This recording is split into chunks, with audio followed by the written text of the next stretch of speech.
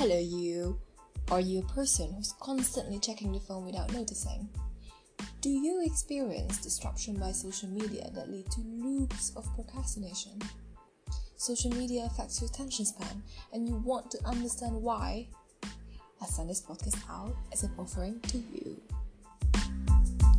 Welcome to the first episode of Why So Busy.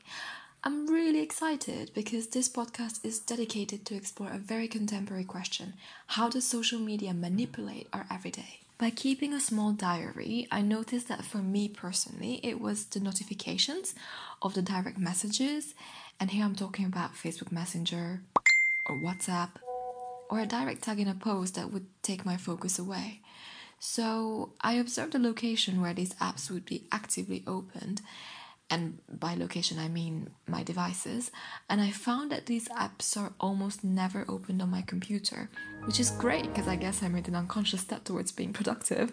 Yay. But they're not opened on my phone neither, where I would still get my notifications.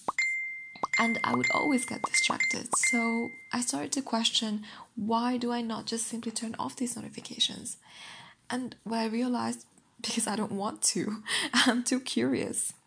This hesitation, or let's say rather indecisiveness, led to the point where I would mute my phone, but still not the notifications themselves. So my phone would have lit up every time, and even if I was not looking at it directly, if it was still within my periphery, I would have still noticed it and then probably verify it. So as a solution to achieve complete focus away from any sort of interruption, I chose to be at physical distance.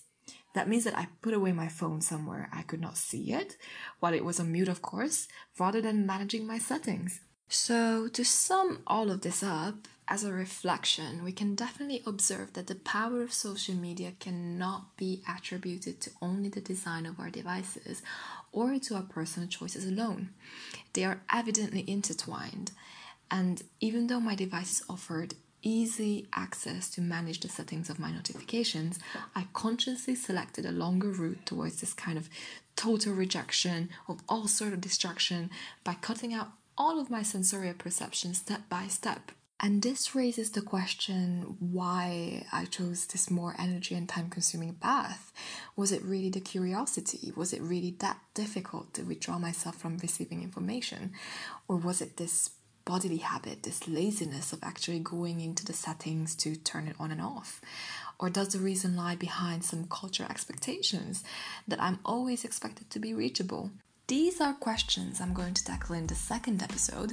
Thank you so much for already listening to the first one. If you have any comments or questions, please send me a voice message, which you can do by clicking on the little bubble below. Bye!